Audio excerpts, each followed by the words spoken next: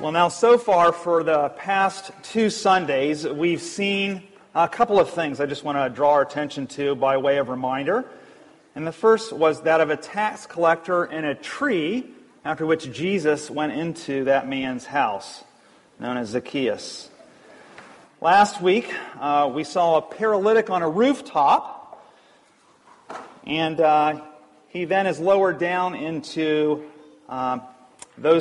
someone else's house where Jesus actually heals that man.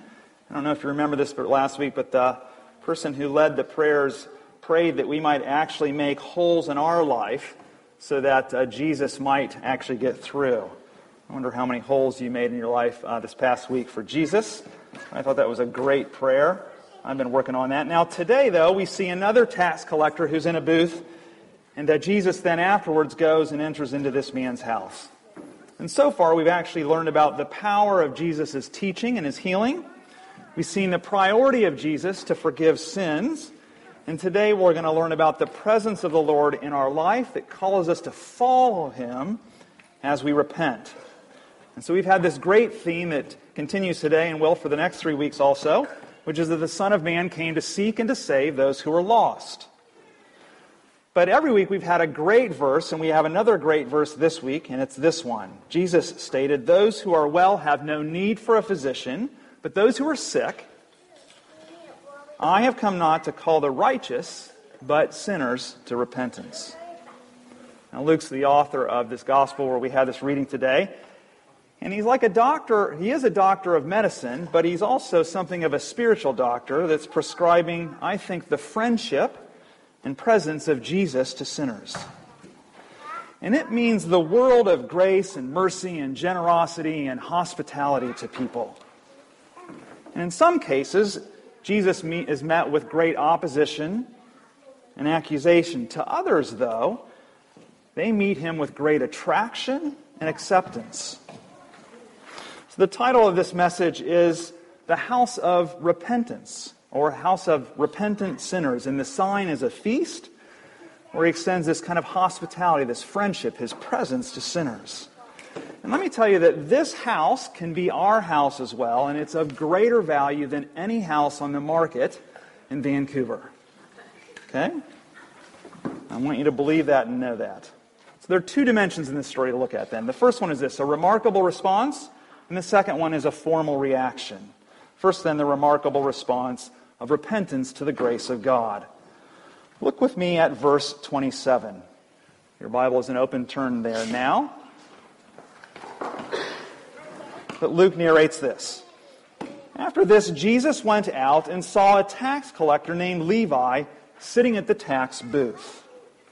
And what did Jesus do? He looked the other way. No, that's not what he did. No. Jesus, the text says, that went out. He went out on this mission, as it were, seeking to save the lost. And so Jesus, as he's doing that, doesn't look the other way, but goes for something of a lost cause. And in this case, it was a tax collector. And tax collectors were like traitors or deniers or betrayers of Israel, and especially Levi. Get this, Levi, which probably came from the word Levites, were once temple tax collectors. Now he's turned Roman tax collector. He was probably raised by a family that were God-fearing, but now he's turned something godless, and the only thing that he raises now are taxes. Levi probably once lost his faith, but it's possible that now he's actually regaining it. Back in Luke chapter 3, verse 12, we learn that John the Baptist was actually preaching a gospel of repentance through baptism. And there were many tax collectors that actually came out to John to be baptized. Who knows? Maybe Levi went there, or maybe he actually knew some other tax collectors that went and were baptized. Well, Jesus is gracious like no other, because he notices, he looks, he saw those that we probably most ignore. Right? We gaze at the captivating and bold and beautiful. We look away from the bad apples. And we look towards those like us. We look up to those above us. We look down on those below us. But Jesus looks at and into the people who are especially lost. And his love has this kind of controlling gaze. There's a German theologian, Helmut Thielicke, who once said, "The first commandment of love is eye control." Looking leads to loving. Or is it the other way around? We look because we love. And that's Jesus going, looking, seeking, and showing his grace. And Jesus is even more gracious because he dares then to summons Levi. He says, "Follow me." And what does Levi do? He makes this remarkable response, doesn't he? Levi, starting in verse 28, he leaves, he rises, he follows, and then he hosts a great feast and a large company. And this is a remarkable response and a great challenge to me, I think. Unlike Levi, I want all the information in making decisions, and the more the better, the longer the better. But Levi makes this radical response based on little certainty and no real promise. But based on that, Levi then extends this all-inclusive evening for his friends and Jesus' disciples, and probably even the Pharisees and scribes. Levi provides the house, but the center of attention is Jesus. And Levi and all others then just want to be with Jesus. And this is Christianity.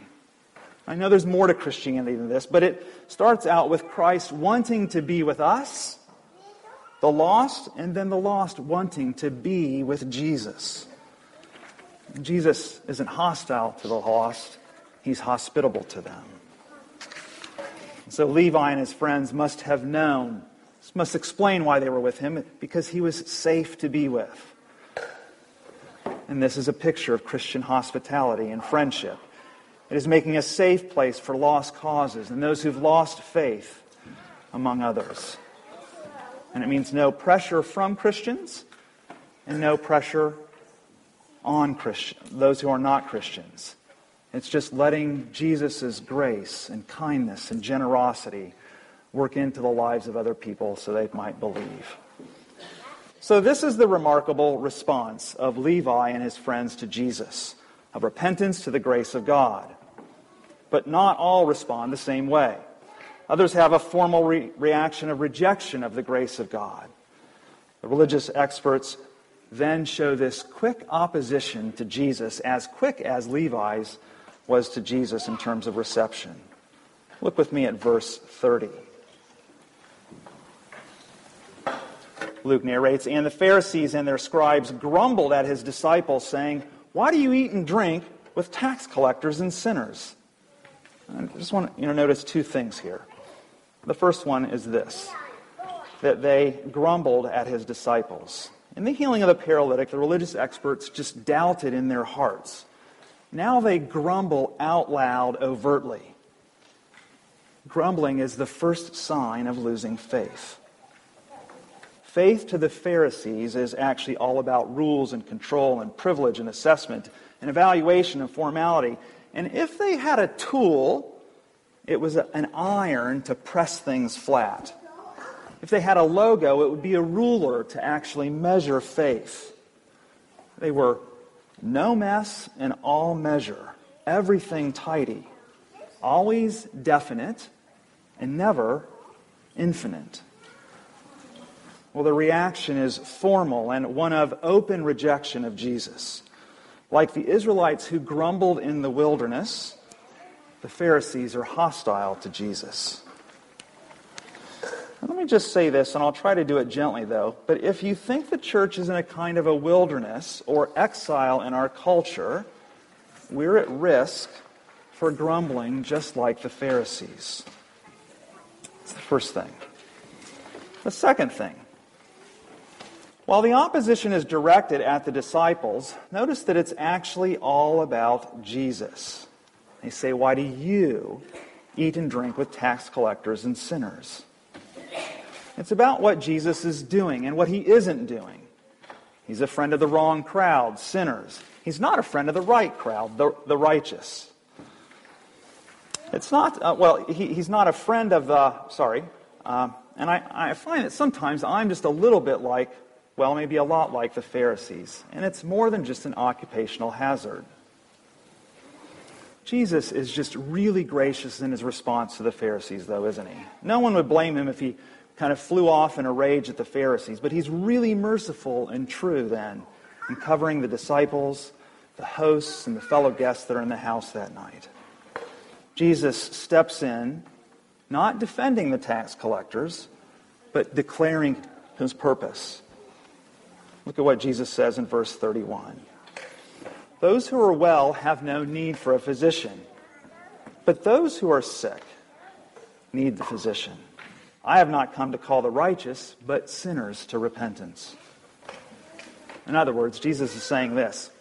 What did you expect? In other words, imagine it like this.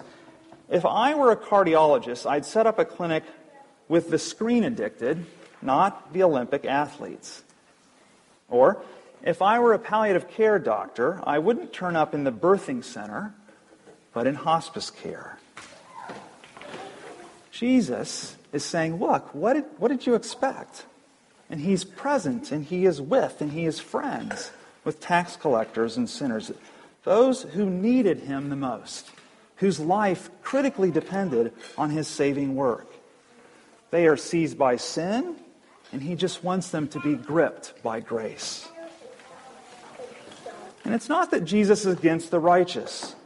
He just wants to see people repent. That is a good thing, a joyful thing. In order for that to happen, he must be with those people, with us. Those who are headed in the opposite direction of the kingdom of God and of heaven, drawing them to him, drawing them to repentance. So Jesus makes friends with the sinners and the lost for the purpose of this, repentance. That's why he feasts with these men, drawing people to repentance, which is a kind of a turn. It's an about face. It's a U-turn towards Christ. It's not that it's just regret or remorse, but it's repentance, which is a reshaping, a renewing, a reforming of our life. And not by our will, just by pulling up your bootstraps or by turning over a new leaf, but by responding to the Word and the grace and the mercy of God. And so while some take this formal reaction of rejection of Jesus, the Pharisees, we have this other picture at the same time before of those responding to Jesus' grace with surrender and submission and repentance. So how does Jesus do this today? He still brings his presence and his friendship into people's lives where they can find it. And that is actually through those of us who are his followers. That others might actually be amazed by his grace through our lives. Jesus wants to extend his friendship and his hospitality through you and me, so that others might know his grace, his friendship, his kindness. In this past year, we did a study of 2 Corinthians, and we learned that Christians are actually the aroma of Christ. It's a very vivid image, isn't it? I'll just read to you from 2 Corinthians. Paul wrote, "For we are the aroma of Christ to God among those who are being saved and among those who are perishing. To one a fragrance from death to death, to the other a fragrance from life to life."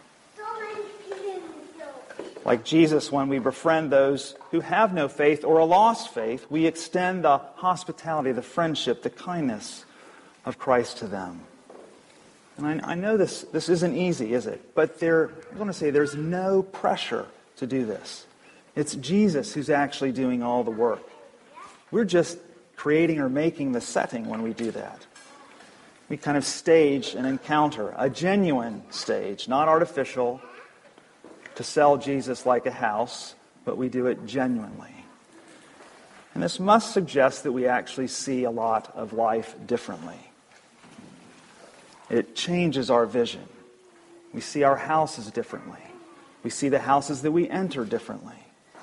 We might even see our small groups differently, or our Bible studies, and our workplaces, as we allow Jesus' friendship to impact us and through us to impact the lives of others, because he's drawing us all actually as sinners into repentance, that we might know his grace and kindness. I speak to you in the name of the Father, the Son, and the Holy Spirit. Amen.